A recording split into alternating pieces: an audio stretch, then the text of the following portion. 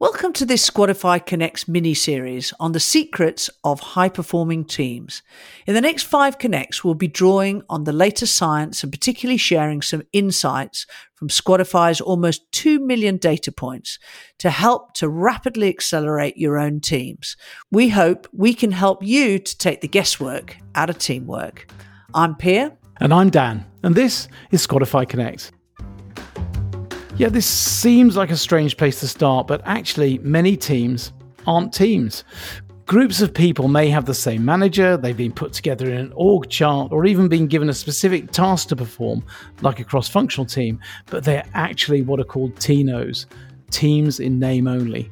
And we see a lot of these, don't we, Pia? We certainly do. The first step that teams need to take towards high performance is to become a real team. And research from the King's Fund shows that real teams outperform TNOs by 20%.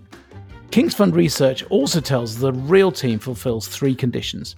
1, they have a shared goal and measures for success.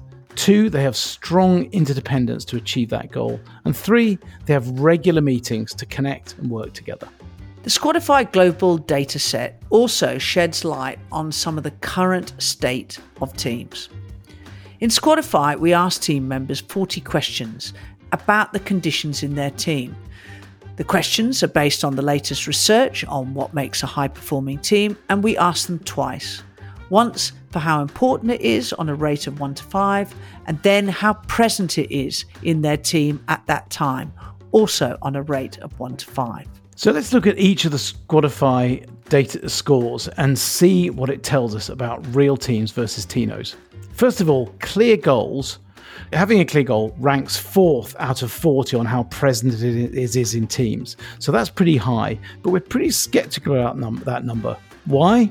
Because measures of success comes out at 18th out of 40. So many teams have a goal, but without clear measures of success.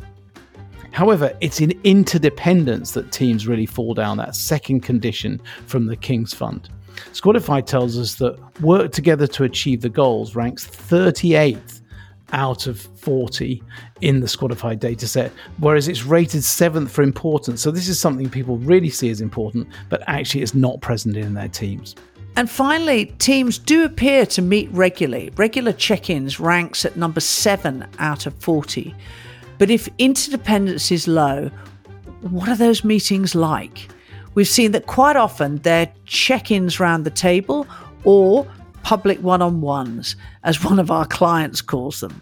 Yeah, so the secret number 1 of becoming a high-performing team is to become a team. How well does your team know their shared and not just individual goal? And do they know how they need to achieve it together?